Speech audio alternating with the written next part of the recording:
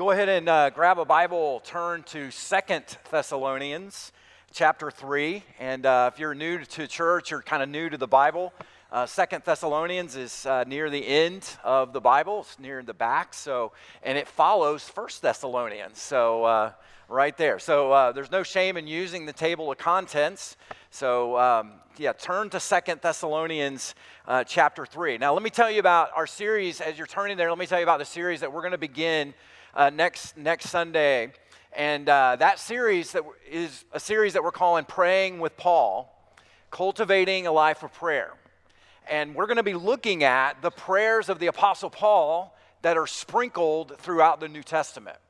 And the reason why we're doing this is because, if I were to really go and ask you about your prayer life, I would say that most of us would confess that we really struggle in our prayer life, that we really struggle being consistent in our prayer and being diligent and disciplined in our prayer life. And most of us would confess that when we pray, we just feel like our prayers just kind of bounce off the ceiling. When we pray, our mind kind of wanders a little bit.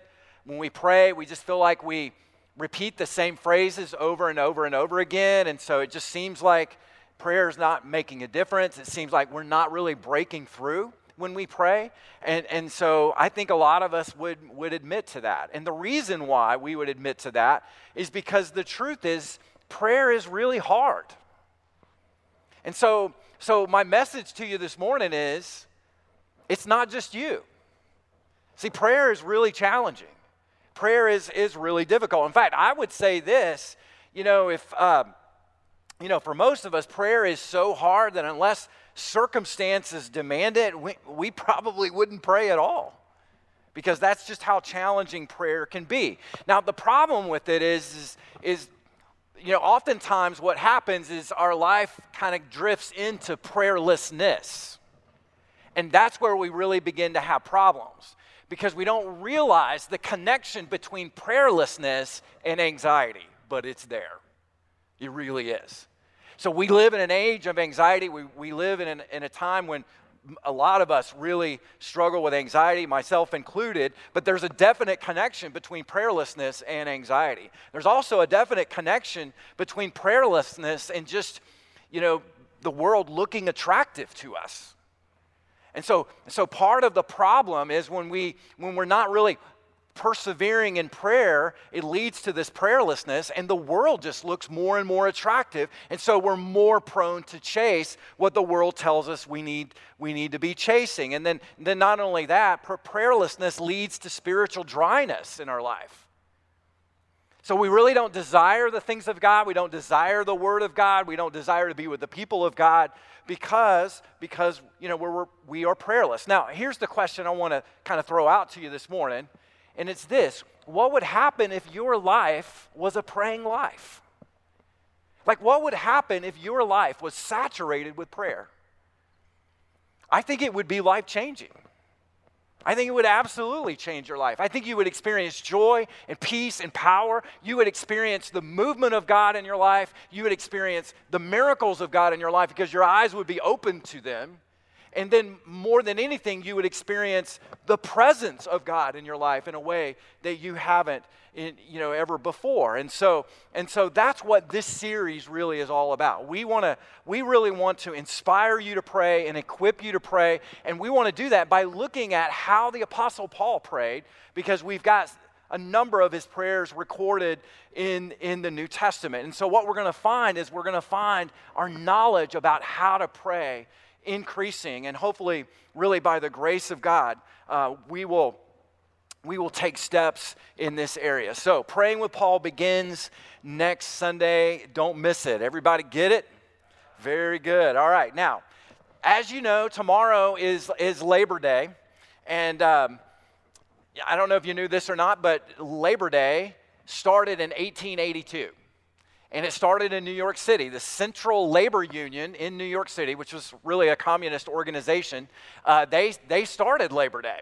And they did it to recognize the American worker and the achievements of the American worker. And so they wanted to kind of celebrate that. And so really by 1894, 23 states had taken on Labor Day as a national holiday. And then later on that year in 1894, President Grover Cleveland signed it into law that Labor Day would be a national holiday. And all of God's people said, amen. So that's a little bit of background on Labor Day. So all of that to say, happy Labor Day. I hope you enjoy your day tomorrow. So now here's what's interesting as I was kind of thinking about it this week. You know, the purpose of Labor Day is really to celebrate the American worker, to celebrate the fact that we have jobs, that work is meaningful, that work is a blessing from God. And so, but here's the irony of it. We're living in a time where more and more American workers are choosing not to work.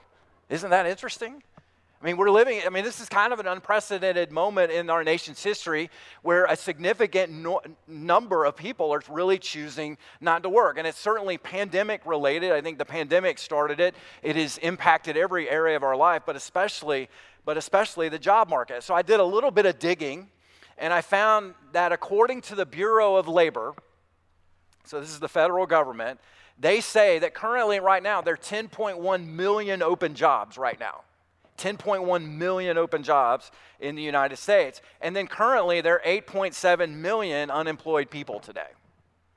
Now what that translates into is this, that businesses simply cannot find enough workers to hire. And we learned this the hard way. Tuesday night, we were celebrating my wife's birthday at the Cheesecake Factory. And so we went and sat down, and our server came to the table and said, hey, welcome to the Cheesecake Factory. It's a great place to eat, by the way. And so the server said, I just need to be honest with you. 2/3 of our menu is not available tonight. 2/3 of it. And now, thankfully, they have a big menu, but 2/3 are not available. So we asked them why, and they said, we don't have enough cooks. We can't hire cooks. There's nobody in the kitchen to cook. And so they said, basically we've got a few things on the menu that we can serve you, but just no going in. And so that's just kind of interesting, something I'd never experienced before. But I know that you've probably experienced it recently as well. And so one of the biggest reasons, there's several reasons why that this is happening. I think a lot of American workers have retired because of the pandemic, but probably the biggest reason is government assistance to the unemployed is so good that many people are choosing to stay at home and just basically live off government support. And so basically the government is paying workers not to work. And so why not just stay home and lay in bed if you can collect checks. So really that's the way a lot of people are viewing it now. So hopefully that'll begin to change. But here's the question that I want to throw out to us this morning, and it's this. Why do we work? We're going to spend a significant piece of our lives, a significant investment of our entire life working. So why do we work? Why do you work? Why are you going to get up this week and start logging in those hours? And some of you would say, well, I work to provide for my family. Some of you would say, I've got bills I've got to get paid off. I owe, so it's off to work I go, that kind of a thing. Other people will say, well, I'm working with a goal. I'm working to get rich so that I can just live comfortable the rest of my life. Or some of us say, well, I'm working so that I can get to retirement a lot quicker. So really, is that the purpose of work? Is that why we work? Those reasons? Do we work just simply we can retire one day? What does the Bible say about work? What does the Bible say about our relationship with God and the work that we have? It has, interestingly enough, a lot to say. So what I want to do today is I want us to look at a passage of Scripture right from 2 Thessalonians chapter 3 that I think helps us to begin to understand a biblical perspective towards work. So we're going to be in 2 Thessalonians 3, and just a minute I'm going to have you stand as we read that. But let me give you a little bit of context to this. So the Apostle Paul is writing this letter, the second letter to the Thessalonians. You remember earlier this year we did an entire series on his first letter. And so the first and second letters to the Thessalonians really have this key theme of the second coming of Christ, where he's pointing these Christians to Jesus' imminent return. And so part of what he is dealing with, the Apostle Paul, in this church, among this group of Christians, is there are a number of Christians who are choosing to be lazy. They're choosing to be idle. They're choosing to sit on their couch and eat bonbons all day and just kind of, hang out. And so what the Apostle Paul is going to basically say in both letters is that our laziness, our idleness, dishonors God and is detrimental to us and to the people that love us the most. So that's kind of what he is talking about in Second Thessalonians. And so let me just show it to you firsthand. If you are willing and able, would you please stand as we read God's word together today? So the Apostle Paul writes this. He says, "Now we command you, brothers, in the name of our Lord Jesus Christ, that you keep away from any brother who is walking in idleness and not in accord with the tradition that you received from us. For you yourselves know how you ought to imitate us, because we were not idle when we were with you, nor did we eat anyone's bread without paying for it. But with toil and labor we worked night and day, that we might not be a burden to any of you. It was not because we didn't have that right, but to give you in ourselves an example to imitate. For even when we were with you, we would give you this command: if anyone is not willing to work, let him not eat. For we hear that some among you walk in idleness, not busy at work, but busybodies. Now such persons we command and encourage in the Lord Jesus Christ to do their work quietly and to earn their own living. As for you, brothers, do not grow weary in doing good. If anyone doesn't obey what we say in this letter, then take note of that person and have nothing to do with them, that he may be ashamed. Do not regard him as an enemy, but warn him as a brother. The grass withers and the flowers fade, but not the word of God. It lasts forever. You may be seated." So this is kind of an interesting passage of Scripture. Very personal, very practical. Very straight to the point. And I think what we see in this passage really are three reasons why we should work. And so what I want to do today is share with you a fourth reason that he gives in 1 Thessalonians, all right? So there's three in this passage, and then there is a fourth reason in his first letter to the Thessalonians, which we'll look at in just a minute. So let's look at this. The first reason why we work is we work because God commanded it. We work because God commanded it. Let me show you this again in verse 12. Look at what he says. He says, "Now such persons we command and encourage in the Lord Jesus Christ." So really in the spirit of who Jesus Christ is, in the person and the work of who Jesus Christ is, by the authority that Christ has invested in us, he says, we command you to do what? To do your work quietly and to earn your own living. So his direction is really clear. You are to work. And so he just kind of lays it out there very practically. Now, what was going on very specifically in this church is that a lot of the Christians in Thessalonica were thinking, okay, well, since Jesus' return is soon, since he's going to be returning very soon, we can just wait for him. We'll just hang out and wait.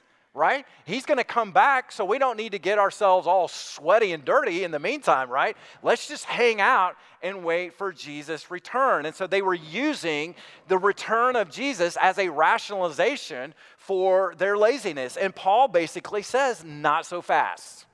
Not so fast. Now, could you imagine the division that this would kind of create within a body of Christ? Because you've got a certain section of people that are basically going to say, hey, I'm not going to do any work, and and then, oh yeah, by the way, we're going to go to the elders and we're going to go to to the church and ask them for some financial support while we wait for Jesus' return. And so the other half of the church is really working really hard. They're logging in their 40 to 50 hours so that they can give to the ministry of the church, and then the church has to take care of those that are in need. And so you could see the kind of broken community that would result in here. See, this is not an issue of generosity. It's really an issue of laziness. And so what the Apostle Paul really wants to convey here is that work is God's will for you and for me. Work is God's will for you and for me. It's his plan really from the beginning of creation that we work. Now, if you want to, I want you to turn over to Genesis chapter 1, the very first chapter in the entire Bible, because I want to show you God's command on us to work right from Scripture. So again, don't take my word for it, take the Word of God's word for it. And I want to show you this right from Genesis chapter 1, verses 26 and 28. And so the writer of Genesis says this, "Then God said, 'Let us make man in our image, after our likeness.'" Now that's really important. That's a real important statement, because what you see here is that human beings are created in the image of God. And it even repeats it, after our likeness. The likeness of the Father and the Son and the Holy Spirit. So all human beings have a special status before God. And that status is an image bearer of the living God. That's what you see. Church, this is why every human being is of utmost value and importance in the eyes of God. Because they bear the very image, the very reflection of God. It doesn't matter their skin color, it doesn't matter their education level, it doesn't matter their age, it doesn't matter even their life quality. None of that matters. Human beings are made in the image of God, and that's why we love all human beings. Now, that's really what is laid out here in Genesis chapter 1. Now, theologians kind of debate, well, now, what does it really mean to be made in the image of God? And so there's a lot of stuff written on this, but let me just kind of boil it down for you in this kind of the simplest of terms. So really being made in the image of God means that we have a special status that separates us from the animals and trees and plants and that kind of thing. So we're on a different level than the rest of creation. And the reason why we're on this different level is because we are to bear the real image of God's character. In other words, we are to demonstrate the character of God by how we live our life. That's what it means to be an image bearer. So that when people see us, they see the image of God. They see the character of God. Does that make sense? And then not only that, but being an image bearer of God also means that we rule creation. So God has created the earth, and He wants work to be done, which I'll show you in just a minute what that work is. And we're the ones that He wants to do it. So God chooses to do His work through people, through you and me. And so we'll show it. We'll just show it. We'll just look at it right now. Let's just jump in. And He says this, and so let us make man in our image, after our likeness, and let them have dominion. And that word dominion is rule, okay? Let them rule over the fish of the sea, over the birds of the heavens, over the livestock, and over all the earth, and over every creeping thing that creeps upon the earth. And so that's really what He's talking about. That part of our job is to rule over the earth. Verse 27, so God created man in His own image, and in the image of God He created them. And notice this, church. Look at this. Male and female, He created them. Now, you catch what He's saying there? What we're learning there is that men and women are image bearers of God. And even broader than that, gender is a creation of God. So what we hear, what we're bombarded with in our present culture today, the sexual revolution today drives the mantra that gender is culturally created. And that's false. Culture recognizes gender. God created gender. You see it right here in the creation narrative. So really, and I'm getting off on a little tangent, but I think you're with me on this, all right? Transgenderism is a rebellion against the creative order and the creation and the Creator Himself, because it's right here in who He is. So it's important that we understand where that's grounded from. It's grounded right in Genesis 1, 26, 27, and 28. Now, all of that was free this morning. See, there you go. You didn't even ask for that. So, but you can't just go by there and not even acknowledge that. So, all right, so let me show you the work of God. Look at the next verse, verse 28. So the writer of Genesis says this, and God blessed them, and God said to them, be fruitful and multiply and fill the earth. You know what he's talking about? He's talking about parenting and grandparenting right there. That is the hardest work you and I will ever do. I'm just telling you right there. Can I get an amen to that? Certainly, yeah. So parenting is really, really hard work. But notice how he expands on it. Be fruitful, multiply, fill the earth, and subdue it. Take the earth under your authority, in other words, and have dominion over the fish of the sea and over the birds of the heavens and over every living thing that moves the earth. And so he's basically saying that I want you to rule the earth. I want you to oversee it. And then later on, we see in Genesis 2 where God tells them, I want you to tend the garden. I want you to cultivate the garden. I want you to work the garden. Now, this, church, is a big task. This is absolutely huge. Fill the earth, multiply, fill the earth, subdue it, and rule it. And so what God really wants is he wants the earth to be cultivated and ordered. That's what he wants. And he has delegated that to you and to me. So all of our jobs are a part of that ordering.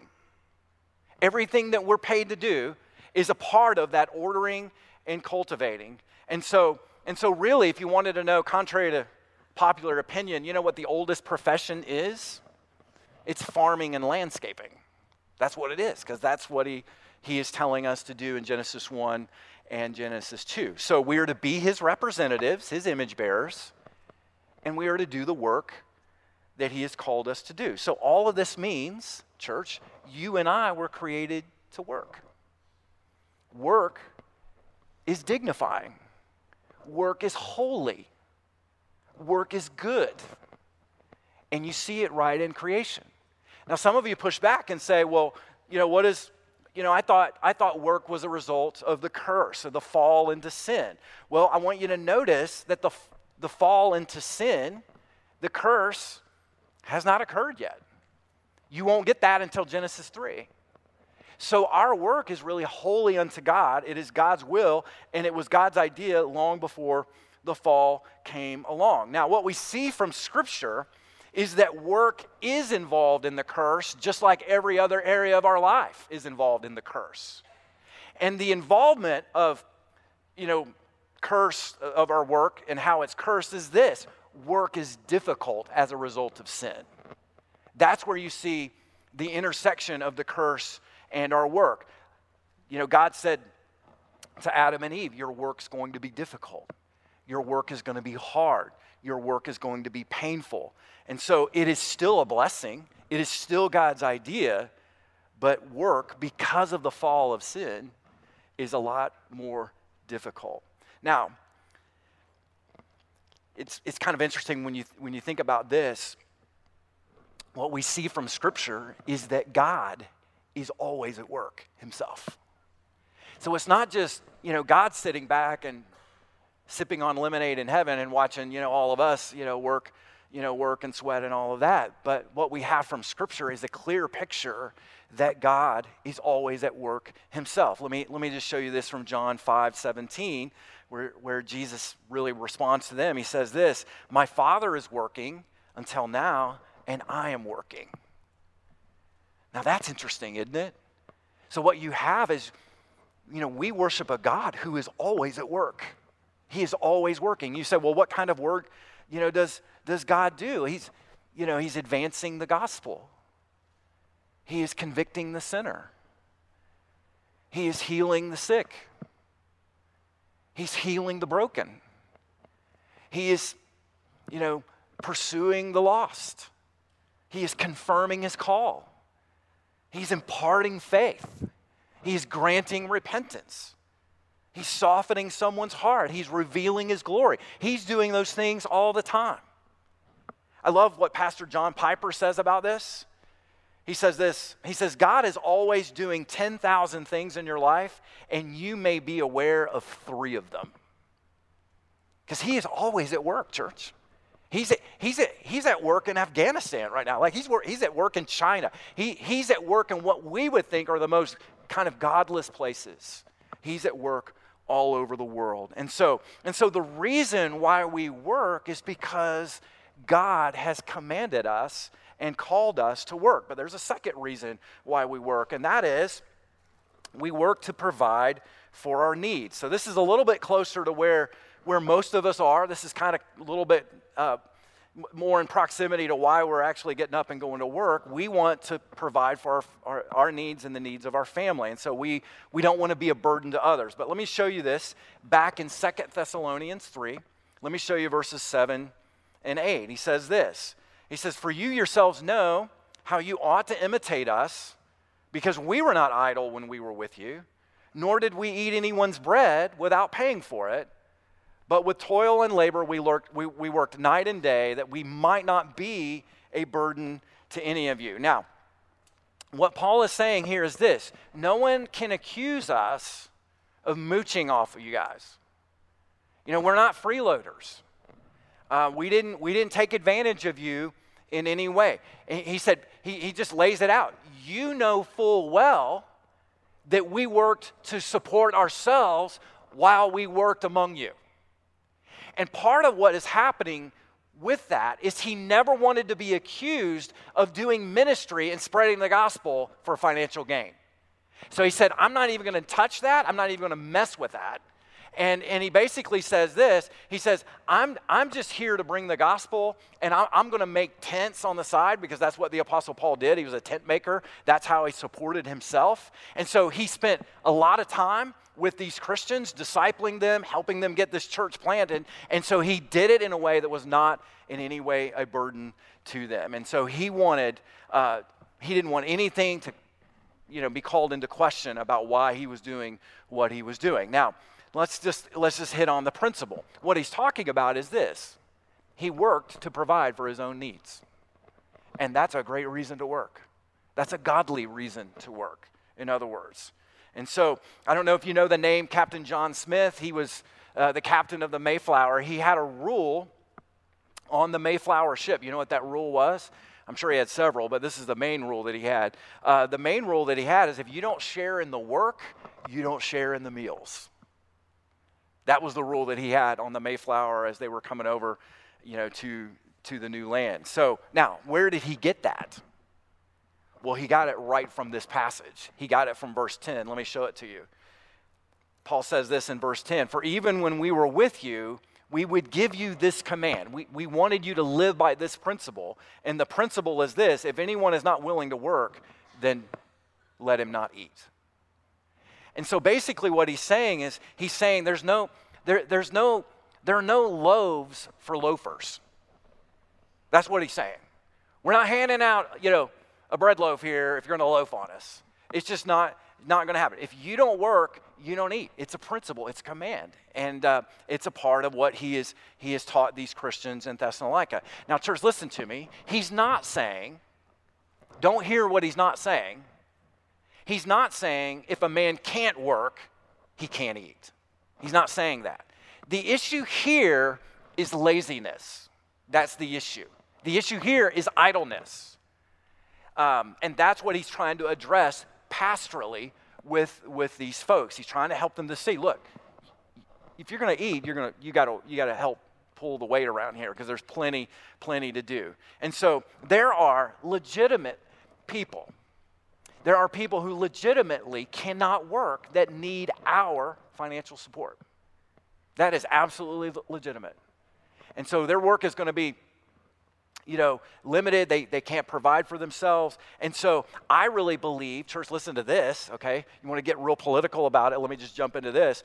I think it's the function of the church and not the government to support the homeless and the needy and the poor. That's what I think, because I think the church would do a much, much better job. I think it's our job as the body of Christ to take care of those in need instead of the government. In fact, I was reading about a church in Buffalo, New York. The name of the church is True Bethel Baptist Church. And this church is in a rough section of Buffalo, New York, and they raised money. Get this. They raised money to buy a Subway franchise. The church did.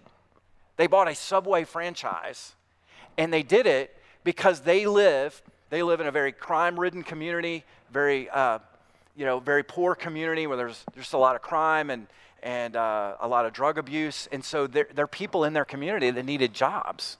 So they bought a Subway, and they staffed it, and they used the Subway restaurant as a way of helping people be trained in unemployment.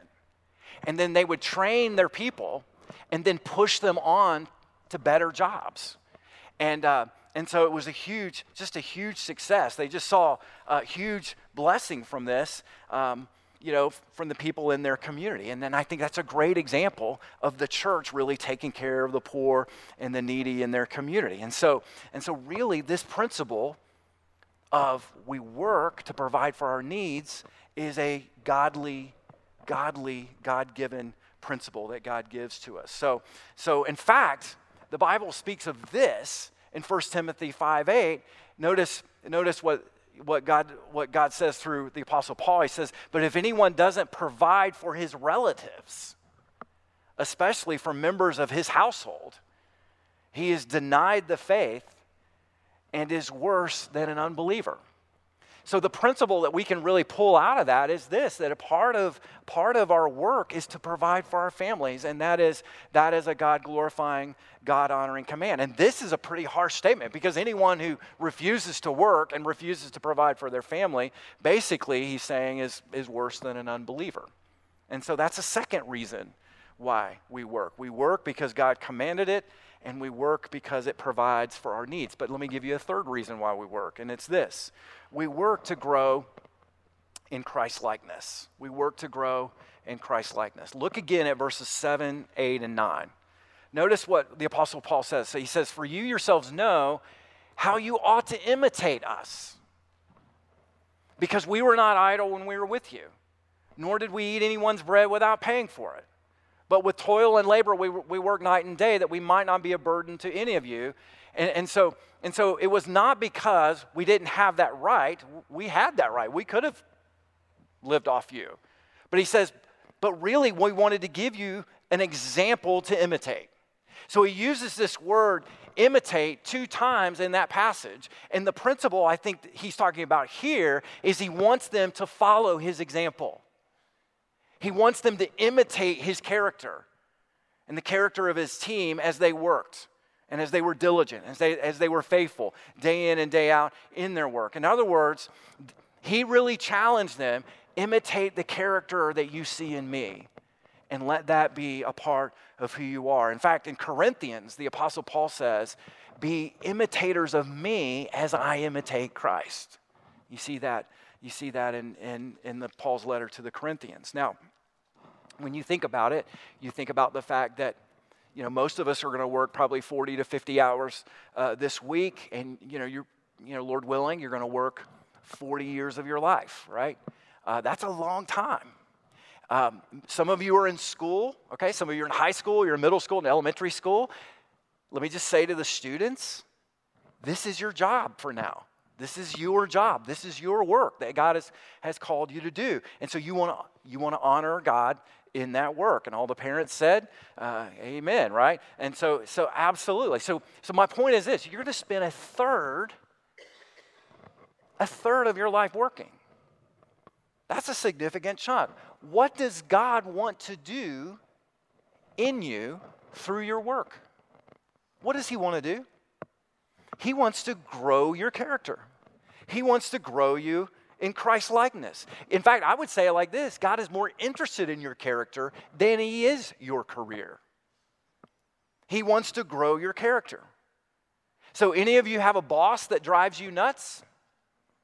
Think about this. God can use a boss that drives you nuts to grow you like Jesus.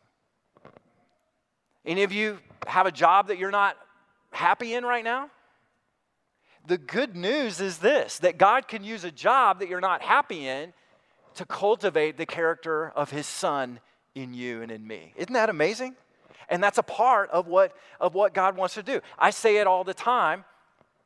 Life is prep school for eternity. And so you're in the classroom of character right now because God is getting you ready for heaven. God is preparing you for heaven. Your job is a big part of God's preparation to get you ready for the incredible eternity that we're going to share through Jesus. And so practically what this means is this: God has planted seeds of love and joy and peace and patience, kindness and goodness and gentleness in all of us. He's planted those seeds in us. And in order to grow those seeds, what do you have to have? You got to have a whole lot of manure, right? You guys making the connection where I'm going with this? Yeah, you're like, yeah, my job is like manure. Yeah, that's exactly what is going on there. God is growing you. See, he's put you in a situation where he's trying to grow you and change you. And see, a lot of us think, oh, I only grow when I read the Bible and when I pray. That's not true. God's growing you and changing you all the time, because you are his son, you are his daughter. And so really, he is changing you and using the difficult job that you have. That doesn't mean you have to spend forever doing it. I mean, you can change jobs and just submit that to God and pray about that and, pursue wisdom and all of that. But just understand what he's trying to do in us. See, it always goes back to becoming like Christ. In fact, Jesus says this in Luke 16:10. He says this: one who's faithful in very little is also faithful in much. And one who is dishonest in very little is also dishonest in much. So your faithfulness where you are today is going to lead to blessing in the future, even in your eternal future. That through our work, God tests us. And he wants us to see if we're going to be faithful. He gives us little things. And so really, God's not interested in pampering you. What he really is interested in is perfecting you. And so there's certain things that you learn through work that you just can't learn anywhere else, like dependability or self-control or persistence or confidence or honesty, any number of things. And so just understand that what God is doing is he's cultivating the character of his son in you. Here's the last one. Here's the third or the fourth reason why we work. We work to be a witness. We work to be a witness. Now, if you turn over to 1 Thessalonians chapter 4, so you can just turn over just a little bit. This fourth reason is not in our passage. It's in chapter 4 of 1 Thessalonians. So I just want to show you this because this is so significant. I could not bring it up because it's really core to the gospel. And so notice what he says. In 1 Thessalonians chapter 4, verse 10, he says, "But we urge you, brothers, to do this more and more, and to aspire to live quietly, and to mind your own affairs." Because I think they had a lot of gossip stuff going on. They had, just people getting into drama that's just manufactured. You know what I mean? Kind of like life now. But and he's saying, look, just aspire to live quietly. Mind your own affairs, and notice what he says, to work with your hands. Literally in the Greek, that means eat your own bread. That's what it means. Literally means eat your own bread. As we instructed you, so that you may walk properly before outsiders and be dependent on no one. Now, this is the fourth reason he gives, and it's this. We work, church, to be a witness to others. He says, I want you to live a quiet life. I want you to mind your own business. And I want you to earn and eat your own bread. Why? So that you would walk properly before outsiders. So what he wants is he's really interested in us living a certain way in front of outsiders, people outside the church, people outside the faith, people that don't know Jesus as their Lord and Savior. He wants us to live a certain way, and that way is to be quiet, to mind our own business, and to do a great job in our work. That's the way. In other words, my work is a testimony. My work is a witness. My work is an example to unbelievers. We are called to be audiovisual Christians. So we are called to share the gospel with words so that they hear, but we're also called to share the gospel with our life so that they see. And those two combinations, that combination together is a powerful witness to an unbelieving world. And so it could be that you're in a workplace where you're not allowed to share your faith openly. We're seeing a lot more corporations drift, in that direction. But you can be a witness in how you work and how you conduct your work. And so as people see you do your work, they see that you're dependable, that you're trustworthy, that you do excellent work, that you're a person of integrity. And they're like, man, we don't know anybody else that, is a person of integrity like you. So tell me why you are so committed to that. And then you tell them. It's because of Jesus. And so really, our work is to be a witness. It's like what Jesus says, let your light shine in the darkness so that they will see the good things that you do and what? Praise your Father in heaven. So your work is to be a witness. And so you could be in the darkest place. You could be in a work group that's surrounded by atheists. You could be in the kind of darkest place, whatever darkness looks like. But church, that's where the light shines the brightest. And so when you see it as a witness, when you see it as a testimony, it really becomes a powerful way that God evangelizes people around you through your words and especially through your excellent work. Christians really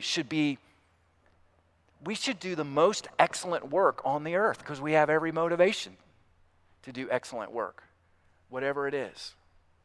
See, I think our tendency today is this, to kind of compartmentalize our life. To kind of chop our life up into compartments or, little boxes. And so I've got my marriage box, and I've got my family box, and I've got my, my hobby box, and I've got I got my church box, and then, I've got my job box, and we just kind of segregate our life. And really, it reveals a broader segregation, basically, between the secular and sacred. And we think there's certain things in our life that are holy. Like, so when I go to church or I serve in ministry of the church, that's holy. But when I go to work, that's in the secular world, that's not so holy. And I just want to push back on that. There's no secular, sacred divide. You know why? Because it all belongs to God. It's all sacred. My job as a pastor, church, listen to this. My job as a pastor, I'm in full-time ministry. My job is no more sacred than yours. Did you know that? You're a stay-at-home mom. You're a school teacher. You're a lawyer. You're a firefighter, right? You're a small business owner. Your jobs are just as holy as mine. You know why? Because God owns it all. It all belongs to Him. And your job blesses people in a certain way and makes life happen for a whole lot of people and has a huge impact. Your job is holy. And so when we begin to see the holiness of work, then we begin to cooperate and be a witness in the midst of that work. And so your job is absolutely sacred. I love how the Apostle Paul really hints at this in 1 Corinthians 10:31. He says this, so whether you eat or drink, so there's, eating or drinking, or whatever you do, that just about covers it all right there. Do it for what? Do it all for the glory of God. Do it all for the glory of God. I think that's pretty amazing when you think about the implications of what that means. You have the most significant job on the earth because God knows the work that you're doing. So it could be anything. And it's significant.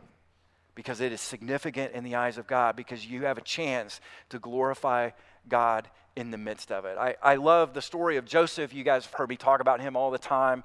I love the story of Joseph.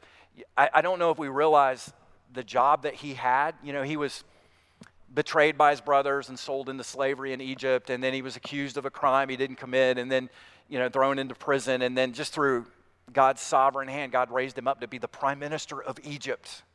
The most powerful empire in the world. He's second in command there. And he loves God. He knows and worships the true and living God. And he's surrounded by Egyptians who are far from God. And what does Joseph do? He does the best job that he could do. He literally, you read the story, he saves the lives of thousands and thousands of people because he was so good at what he did. And he didn't compromise, with the people around him who were worshiping all these other gods. He never compromised. He just lived a life true to the true and living God. And that's what God has called you and I to do. Daniel is the same way, the prophet Daniel. Most of us don't realize that he was an administrator in government service to Nebuchadnezzar, Belshazzar, Darius, and probably Cyrus, king of Persia. He worked in the government for those guys. You couldn't get more pagan than that.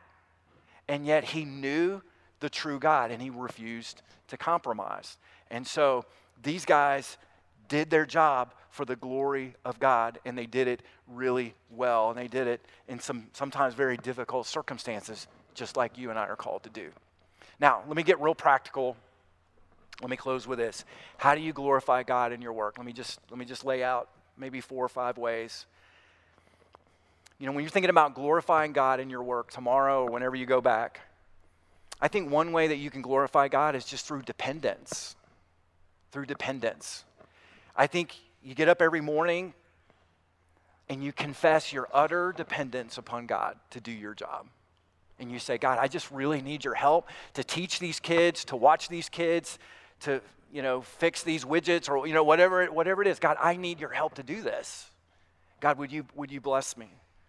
I think another way that you can glorify God in your work is just doing work with integrity. Just being a person of integrity, just sticking by your word, being truthful, being honest.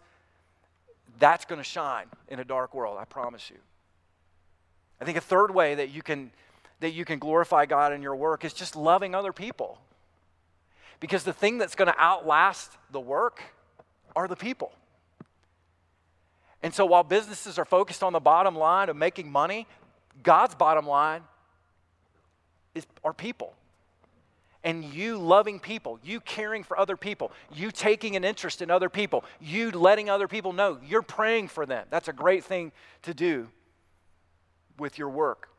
I think another way that you can glorify God in your work is just communication. So when you think about it, we all have networks of relationships, right? We have networks of people that we work with in our work group. And so it's going to come up over time. Why do you do what you do? And this is an opportunity for you to say, because I'm a Christian, because I love Jesus. And so you can share your faith in everyday conversations and do it winsomely, right? Do it naturally, do it joyfully. The pressure's not on you. You just share out who you really are. And then lastly, a way that you can glorify God with your job is just be a giver, to be a giver. See, a big part of why we work is so that we can earn money to give to the work of God throughout the world. So you earn money so that you can be generous and share with those in need. You can build a kingdom of God. If you're living above your means, then it's going to be really hard for you to be generous. It's going to be really hard for you to give because you're spending it all on yourself. So we work to be able to give because Jesus is our ultimate treasure. And so those are some very practical ways that you can be a witness at work. Now, let me finish with this. Why would you be a witness? Well, the answer is this, the gospel. I mean, think about what Jesus did. He left his throne, right? And what did he do? He gave himself to the work of redemption. And he took on human flesh. And get this, he went to school faithfully. And he learned the Old Testament, every letter of it. The Son of God learned the Old Testament, even though he wrote it. Now get that, that's kind of interesting. And then not only that, we think he was a carpenter, pretty sure about that, so he learned a trade. And not only that, but he gave himself to the ministry, to healing, teaching and preaching and discipling the disciples. And then going to the cross, doing the work of being our substitute. And on the third day, being raised from the dead so that we could have new life. That's why we do what we do. That's why we work hard. That's why you have a purpose. When you get up early and you start your work this week, you know that God is being glorified in you. Let's pray together.